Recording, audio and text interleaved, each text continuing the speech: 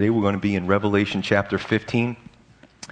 And whenever time allows, we start with a proverb of the day, sort of like to give you a well-balanced diet. You want to get your vegetables and your grains and your meats, right? You want to get a full balanced diet. So whenever I can, I throw in a proverb of the day, and we're going to be in Proverbs chapter 6. It's kind of right in the center of the Bible. Chapter 6, verses 12 through 15, only a few verses. Proverbs 6:12. It says, "A worthless person, a wicked man, walks with a perverse mouth. He winks with his eyes, or he gives signals with his eyes. He shuffles his feet.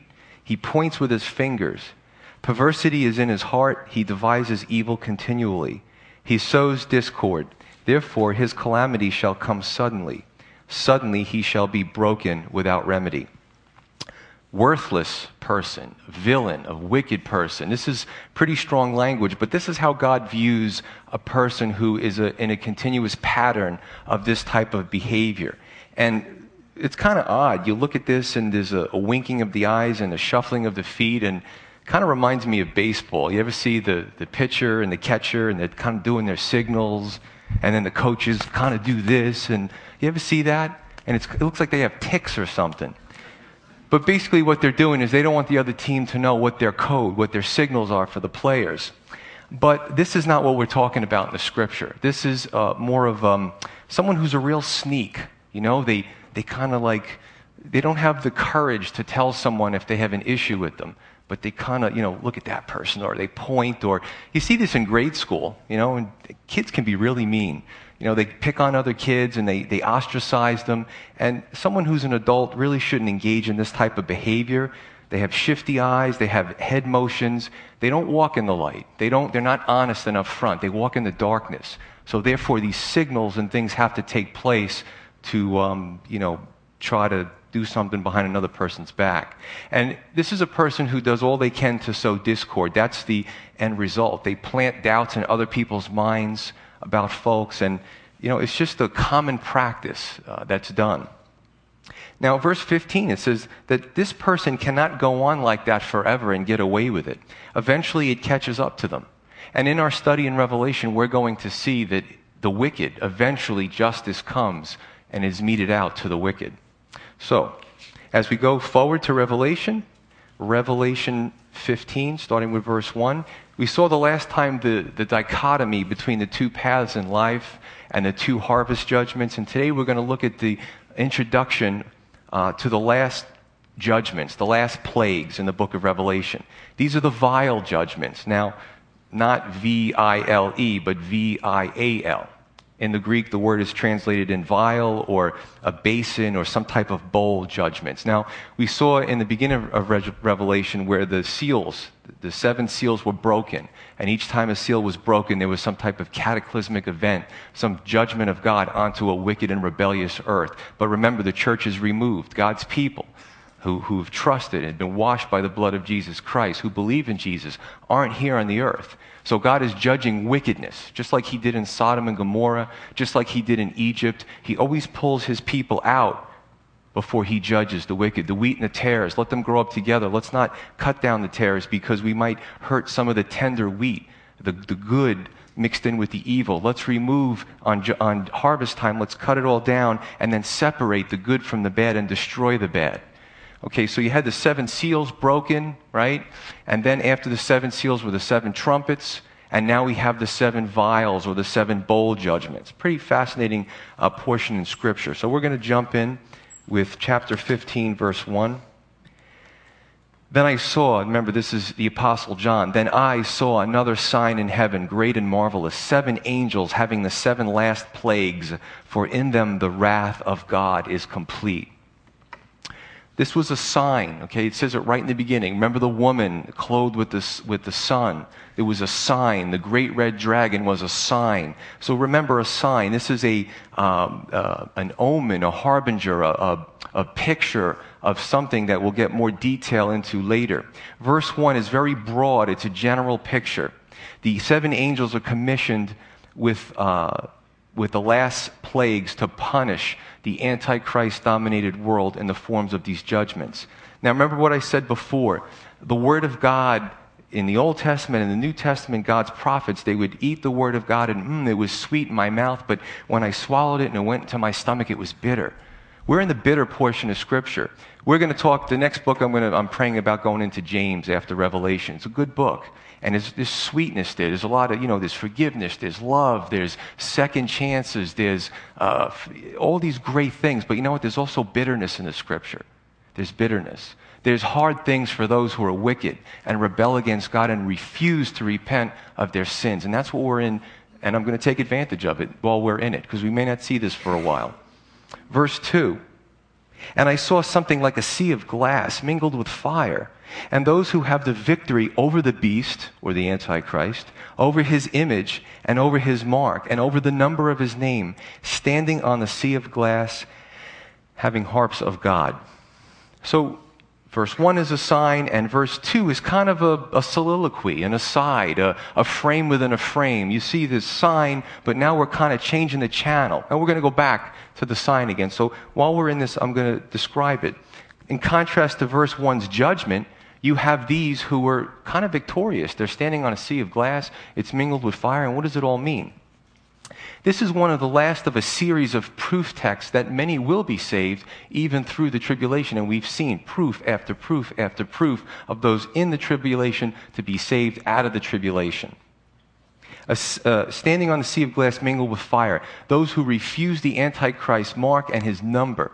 This is what awaits the victorious in Christ. And let me explain their situation, see how rough they had it. It's that old expression, we can do this the easy way or we can do this the hard way. Right now, as we speak in the present, we can all say, Lord, forgive me of my sins. I want to receive of the blood of Christ. I want to be washed in that blood. I want newness of life. I want to be filled with the Holy Spirit. I want to go to heaven like the 92-year-old woman that I spoke about. She knew. She was on her last legs and she said, I'm going to be with my Lord and Savior. And she just knew it. She had so much confidence in that. Or we can rebel and we could say, I'll wait till later, etc. Now let's say the rapture comes and the Lord pulls his people, out of this earth. He takes them to heaven with them. Marriage supper of the Lamb, a lot of things are going on there. And then the rest are waiting in this really dark, desolate, spiritual time period. And what happens is, those who come to Christ during the tribulation period are going to have to refuse the mark of the beast. Remember, the 666, the mark of the beast, refuse to worship his image, refuse to worship the Antichrist. And they're going to have a hard time because they're going to be marginalized by this world dictator. The Christians are getting in the way. There's only a few of them. You marginalize a group and then you can persecute them. That's what dictators do. You marginalize them first. They're freaks. We got to get rid of them. So the Christians are going to be very alone, very... they're going to have the Lord, but it's going to be a very tough go. And the only way out of it really is death. And not suicide, but really dying a martyr's death. We can look at that situation. They were victorious, they were overcomers, but they had it hard. We can look at our situations and kind of make some comparisons. I've heard some folks say, you know what, I just can't take any more bad news. I'm barely hanging on. I'm close to the edge and I'm looking over. We switch the channels for a minute. In the physical realm, some of the guys I work with, a few of the officers, they went to a call of a distraught female. She was up a few stories and, they got there and she was ready to jump off the balcony. And just as she was ready to jump, two of my officers grabbed her and they pulled her back, right, from the brink of desolation. I wonder what that felt like, to have a hand pull you just as you're looking down and bring you back to safety. Well, if we're honest with ourselves, we can know and we can remember that there's times in our lives that we were on the brink. Maybe not physically, but emotionally, spiritually. And it's almost like there's a hand grabbing you and pulls you back into reality and security and safety. So we know if we've been believers for some time that the Lord has brought us back. Okay? And we can experience that. But there's also a time where the Lord desires that we work with him in persevering and overcoming. And there are really two types of people in this world. There's victims and there are those who are victorious. And let me take that apart a little bit. If you look at the talk show circuit, everybody's a victim. They're all looking for airtime. There's a psychological condition called Munchausen syndrome, where even somebody who looks like a really sweet girl, petite mother. She hurts her children so that others will come around her, and she feigns that they have some illness or something. And it's all done for attention, to make this woman look like a victim. And she feeds off of this victim complex. And they've had videos of this kind of stuff happening. It's pretty sick. And then there are those who are victorious, overcomers. And the Bible calls us to be victorious and overcomers. Dan showed me, he sent me a video, and I looked at it first time. There's this guy, his name is Nick Vujicic from Australia. And he tells his testimony. He was born with a congenital defect. He has no arms and no legs. And he goes all around the world. He's a Christian, speaking about what it means to be victorious. Here's a guy who is performing, or not performing, but speaking in front of an audience full of high schoolers. And he says, when life knocks you down, and he actually falls over, no arms, no legs. He's laying down talking to them, right, on his belly. And he talked about what it means to get up, to get back up, and to have the strength of God to be able to get back up. And you watch him as he's speaking. Now, he can't hold a microphone, obviously, so he's wearing a headset like mine. And you watch him. He puts his head to the ground, and he undulates his spine, and he like an earthworm. And he's able, little by little, and he gets up, using his head and his shoulders and his hips and his spine. When I saw that, I wept. And I said, Lord, forgive me for ever complaining about a situation in my life. Now, I don't want to minimize, and that's me. That's just me. I felt convicted. I don't want to minimize anyone's suffering, because you know what? You could lose a loved one. The Whitehead family is struggling right now. You could have a terrible tragedy in your life. And that's not living in a victim complex. That's when life throws you a curveball. And that's what Nick is talking about. How do we overcome? How do we rise up from those situations? And really, without the foundation of Christ, it's very difficult, if not impossible, to do. So my question is, are we victims? United States, it's such an interesting paradox where we're a country that's so wealthy. We have so much wealth in this country. But we all want to be victims. We all want to wallow in our self-pity. And I've noticed that about our country. Boy, we need a little bit of tribulation and trial to wake us up here and build some character. You see, because there are promises that the Lord gives to the overcomers and the victorious in Christ. Number one, Jesus said to the churches, you can sit with me on my throne. Yeah, sit with me on my throne. What's the next page? No, really think about that. Christ's throne. He earned that throne. He's the King of kings and Lord of lords. And he says, if you're victorious, you can sit with me on my throne. That's why we need to meditate on God's word. That's not a small thing to comprehend. He says, I will give you the morning star. He's referring to himself. Jesus says, a lot of people give gifts, but let me give you the best gift, me. The best gift, Jesus says, is me. That's not a small thing either. He desires a deeper relationship with us, like the vine and the branches, that give and take, that deeper relationship to strengthen us. God calls us to be overcomers. And this is a good message to persevere and overcome. It's a timeless message in any church era, especially today.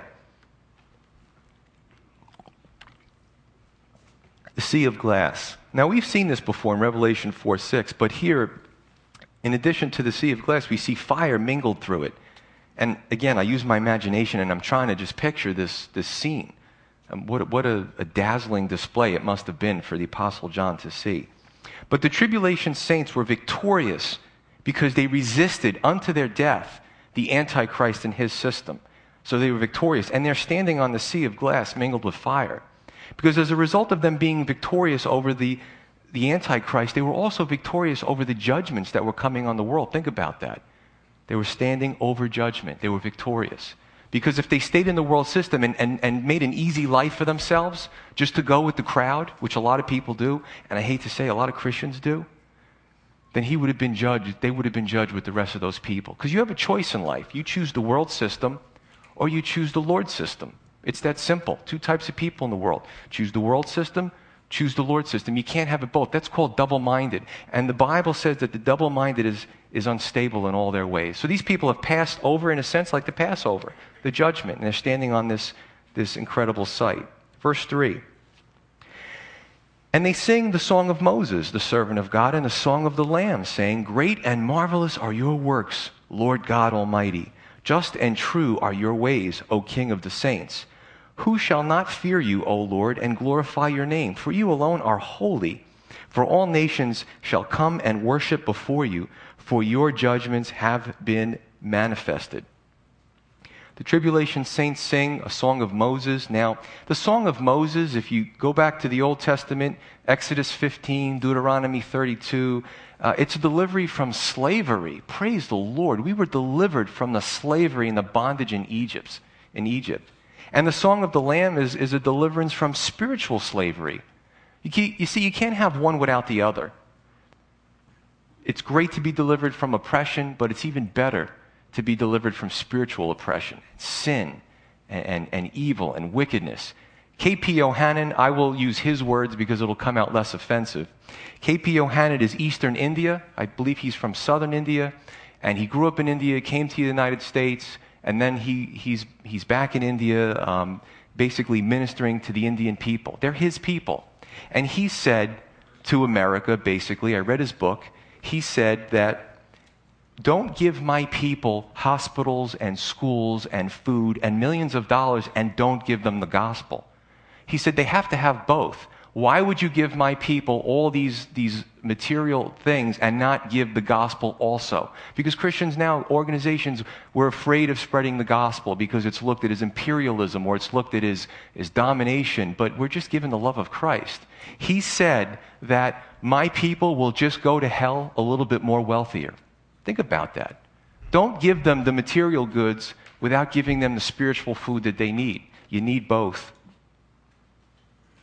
The song here, if you look at it, it's a compilation of a lot of Old Testament scripture. It's kind of put together, or Old Testament concepts. But taken together, I'll just break it up into 3 points, this song.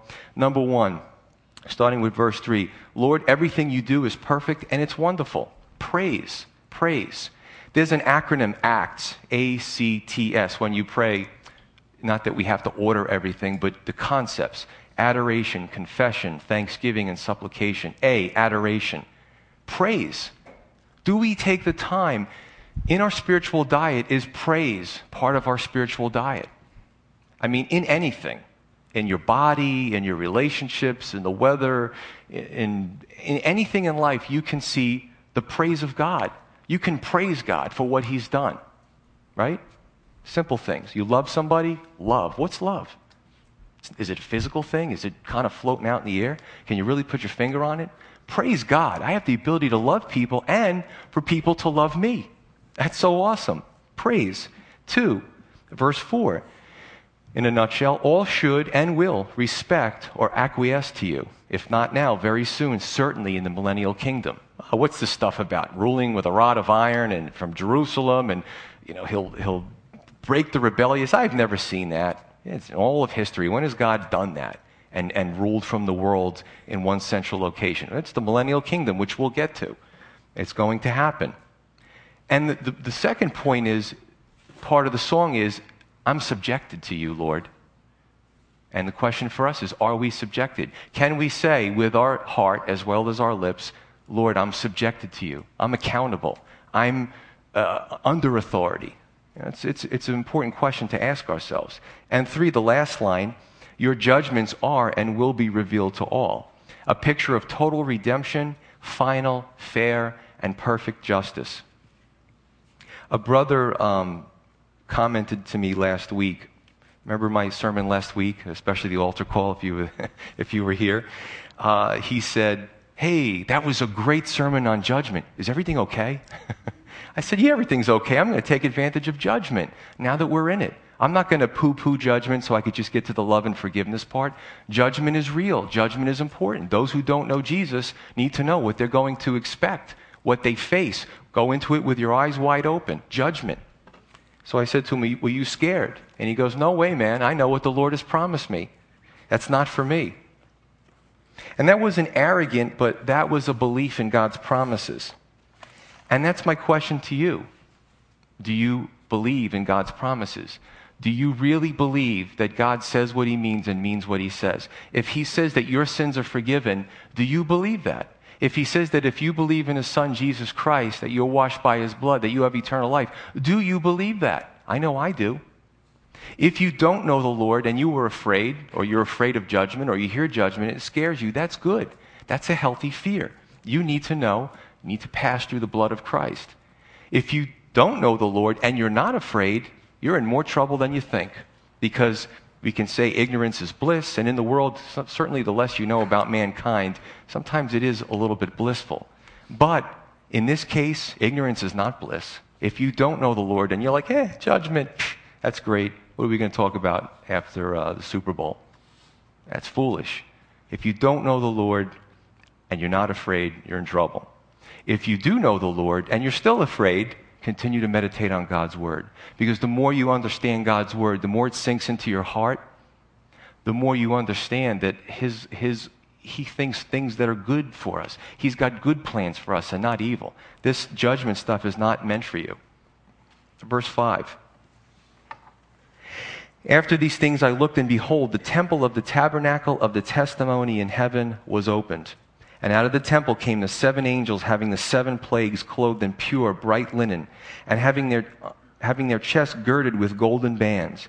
Then one of the 4 living creatures gave to the 7 angels 7 golden bowls full of the wrath of God who lives forever and ever. The temple was filled with smoke from the glory of God and from his power, and no one was able to enter the temple till the 7 plagues of the 7 angels were completed. So now we're back to the sign, but we're getting a little bit more detail into what's going on with verse 1. So the channel has changed back to the little aside, the soliloquy, it's my favorite word for the day, of these folks who came out of the tribulation period, stood on the sea of glass mingled with fire. Now we're back to the original thing that we covered in verse 1. So these 7 angels come directly from God's presence. We spoke about the heaven. We spoke about the copy, the things, the originals in heaven and the copies on earth that God had Moses and different men of God duplicate. So, these 7 angels come directly from God's presence with their marching orders. They're clothed in bright linen and golden bands. We saw that in the high priestly garb in the Old Testament. And also Jesus was wearing similar accoutrements in Revelation 1. The mission is righteous and it ministers to God. Now let's decipher how it goes down just so I can make sense of it. Number 1, the sign, a general picture of things that are about to happen with more specificity later. 2 through 4, the ones that passed over the judgment, standing on the sea of glass. We're back to 5 and 6. Angels come from the temple with their marching orders. And verse 7, one of the living creatures, remember them? Living creatures in Revelation, early in Revelation, additionally gives the angels a bowl containing the wrath of God. And it appears the angels, I guess in a sense, mix the bowl of the wrath of God with the plagues, and then they pour it out on the earth. All I could think about is, well, that's interesting. You ever get, if your kid is sick, they give you like the child antibiotics and it comes in a powder and it has a pretty long shelf life. But then what you're supposed to do is you're supposed to open it up and mix it with water, shake it up, give it to your kid, and then refrigerate it, right? That's all I could think of. It's not the best example. But somehow these things are mixed together, they're activated, and then they're poured onto the earth. And the judgment happens. Verse 8, the smoke is filling the temple. Let's discuss the smoke. Well, in Exodus 40, in the Old Testament, the smoke of the Lord kept Moses out of the tabernacle. It's not like cigarette smoke like we would think, but it's like a smoke or some type of vapor. It's really a part of the glory of God. And God is so glorious that Moses couldn't get back into the tabernacle because the smoke of God's glory was so great. Isaiah 6, we see something similar. And 2 Chronicles 7, the smoke of the Lord precluded the priests from getting into the temple after the temple was dedicated. God's glory was so powerful and so magnificent that the priests had to wait until the smoke subsided before they could get back into the temple. The message, though, I believe, is no one could come back into this place where God was until the mission was completed. It was almost as if God was saying, this is my directive and it's not going to be overturned. Once you do your job, then you can come into my presence again. And also, there's another part of this. I'm not going to change my mind. It's set. This is it. Here are the plagues, pour them out. The wrath of God being poured out on mankind. Ooh, that's heavy. In the Old Testament, God said to Jeremiah, the prophet, don't even take up a lamentation for these people. It's set. You know, it's not a good place to be because in the scripture we see that God gives chances upon chances upon chances. And I don't know, he's very long-suffering, certainly more long-suffering than I would be. I wouldn't wait that long. But he waits a long time.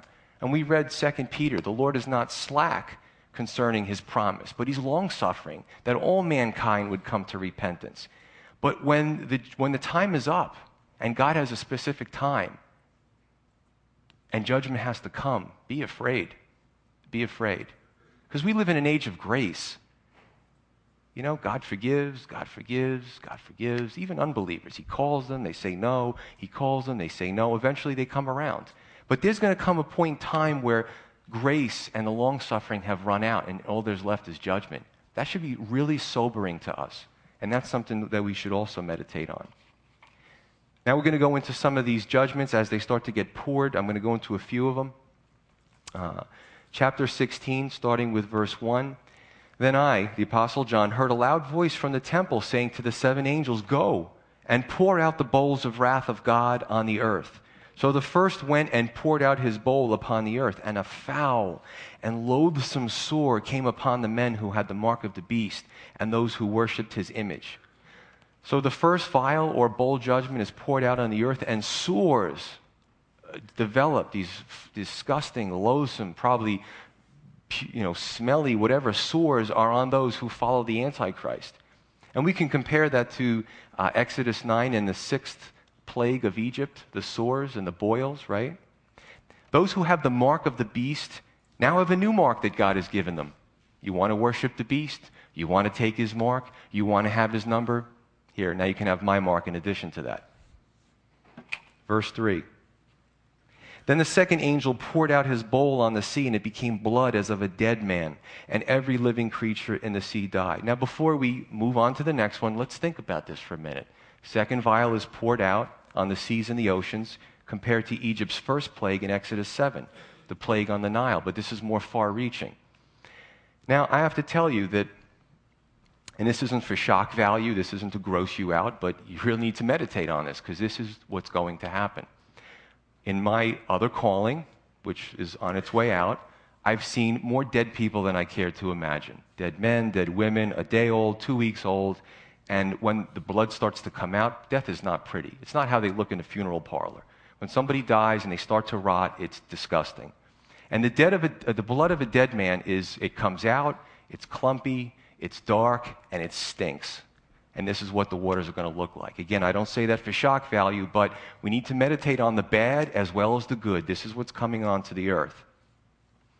What's interesting is that the seal judgments, you often saw a quarter was destroyed, a quarter. The trumpet judgments, you would see a third destruction. These judgments are pretty intense, and it shows the intensity and the far-reachingness of the vial judgments over the first two. Verse 4. Then the third angel poured out his bowl on the rivers and springs of water, and they became blood. And I heard the angel of the waters saying, that's interesting, the angel of the waters, "You are righteous, O Lord, the one who is and was and who is to be," the eternality of God, "because you have judged these things, for they have shed the blood of saints and the prophets, and you have given them blood to drink, for it is their just due." Third vial. All the waterways, fresh water, probably wells, probably reservoirs, just conjecture. Everything is useless now. Turn on the spigot, it's coming up, they just can't filter it. It's disgusting. In verse 5, we see the angel of the waters. These are some things that kind of get my attention. We know that the angel Gabriel was fighting with the angel of the Prince of Persia, and then the Prince of Peace, and then the angel Michael came and helped him get the message to Daniel. You get a glimpse in the book of Daniel into the realm and the angels fighting, and pretty wild stuff. Angels are territorial. You got good angels, you got bad angels. You got the angels by the river Euphrates, you got the ones of Greece, you got angels of the United States, the demons. You've got the ones that are saying, yeah, more abortions. Yeah, more pornography. This is great. I'm sure the angel, the demon of the United States, has a really good stronghold here because he's able to take this country of wealth. We're so wealthy. We have so much. We're so bored with ourselves. Let's sin. That's a good idea. Let's, just brainwash the people with television, all the junk that's on TV. I love the shows about the Bible and the sitcoms about the pastor. There's so much surreptitious messages in there. Just to say, if you don't read the Bible, you're going to get your theology lesson from the television. Stuff is garbage. It really is. It's trash. Where was I? The angels of the water. This is why I have notes, because I'll go, woo, I'll go out here and I'll forget where I was to begin with. But the angels of the waters, he's explaining this vial. Isn't that interesting? He's telling the reader, God's doing this. And let me explain. I'm the angels of the waters. But I'm going to tell you that this is good what he's doing. Pretty impressive. Number one, he says in his speech, he says, you are righteous, eternal Lord. Everything you do is without fault or error. Chuck Smith said, which was great, I believe it was Chuck Smith, he said, if you have a faulty interpretation of the Bible, and you read the Bible and you have a problem with God, your interpretation is off. And I have to do the job of a pastor to explain to you, when you see the judgment, the waters of blood of a dead man, I have to explain to you that God is still good. And the angel is affirming that God is still good. He messed up my waters, but he is still good, because what he's doing is righteous. Judgment is necessary. Number two, your righteousness, Lord, is tied to this retributive punishment. Blood for blood. The punishment fits the crime. Now, in our jurisprudence system, you look at American jurisprudence and hopefully in other countries, you want the crime, the punishment to fit the crime. So if you catch somebody stealing a loaf of bread and you find out their family is hungry and they stole this loaf of bread out of need, there's a different punishment for the person who is just bored with himself and goes out and murders 5 people. Big difference. So there has to be a difference in the punishment. The punishment has to fit the crime, or the punishment is not fair. And what the angel is saying is, man is a bloodthirsty being. And for all the blood he shed, he will have blood to drink. Punishment fits the crime. And see, my job here is to make God does look good. I shouldn't say that. Is to explain that God is good, in case you're not sure. Another reason our society has an aversion to judgment and punishment is because we've accepted this for too long. In our society, we live in dysfunction. How many, even Christians, read the Bible compared to reading the newspaper or reading a novel or watching television? I'm not asking you to do those things, but look at the ratio. So what are you going to get? You're eating mostly junk food, and what's going to happen to you? You're going to get sick. So we look at this, and even Christians shudder at some of this stuff and say, how could a loving God do that? Let me give you an example. Police go to a call of a domestic, all right, husband and wife. Open the door. Wife has a bloody nose and a black eye. Police determine the husband belted her, or he's been doing this. He gets arrested. Police are arresting the man, and the woman jumps on the cop's back. What? I'm the hero. I'm the knight. What are you doing, lady? What's going on? She's lived in dysfunction for so long that when they go to take her husband away, she has a problem with it. Now the police become the enemy. You understand? We as a society live in dysfunction for so long because of the junk that we take in, that when we see judgment, we have a problem with it. But the problem isn't God's problem. The problem is with our understanding. You see what I'm saying? And it's all how you look at it. When you look at it with the spiritual colored glasses, everything starts to make sense. It becomes clearer. Chuck Smith was going through the Old Testament, and I was listening to some of the laws and the punishment for wickedness, for murderers and for thieves and for all these things. And Chuck Smith, this was 20 years ago, he stops and he reflects and he goes, you know what, today there's more rights for criminals than there are for the victims. What's going on with our society? Proverbs says that the wicked will have their day of reckoning. Last verse 7. And I heard another from the altar saying, even so, Lord God Almighty, true and righteous are your judgments. This could go back to the 5th seal in Revelation 6 that we covered, another voice from the altar. Remember those who were under the altar, those who had come out and were slain as martyrs. and they were under the altar, and they were saying to the Lord, "How long, O Lord, until you avenge our blood?" And he said, "Just wait a little while longer until the proper time." So godly vengeance is finally at hand for the killing of possibly the souls under the altar and all inequities and injustices in the world. Murder is very common in our society, but God takes it seriously. From the original Cain slewing Abel, he says, your brother's blood cries out from the ground. The first murder, how could you do this? How could you do this? He was righteous. You were wicked, and if you only did the right thing, you would have been accepted. But you killed your brother out of jealousy. So even from the first murder, God takes it seriously, especially when his servants are the victims. And it's hard for me because I read the periodicals overseas, and I live a good life here.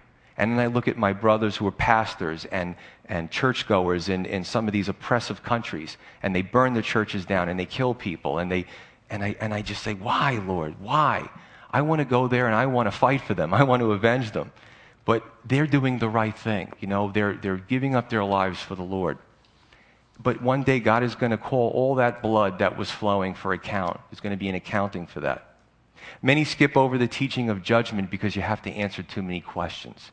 How could a loving God do this? If I was God, I would do this. Now, do you understand what you're saying when you say that? The problem with that is you're making a God in your own image that you can control. Haven't we tried that with the politicians? Right? They tell us what we want to hear, and we like it that they tell us what we want to hear. And then when they get into office, they lie to us and do what they want anyway. So why don't we just do it the reverse? Why don't we just look at God and say, God is perfect, some things that are a little bitter in the stomach, but he is what he is, and he's not going to change. He's already in office, okay? He doesn't have to sell anything to us, all right? Why don't we start with that? The question is, when we look at the end of this, are you a victorious saint or are you a lost sinner? Are you victorious or are you a victim? And the time is running out to make that decision. Let's pray.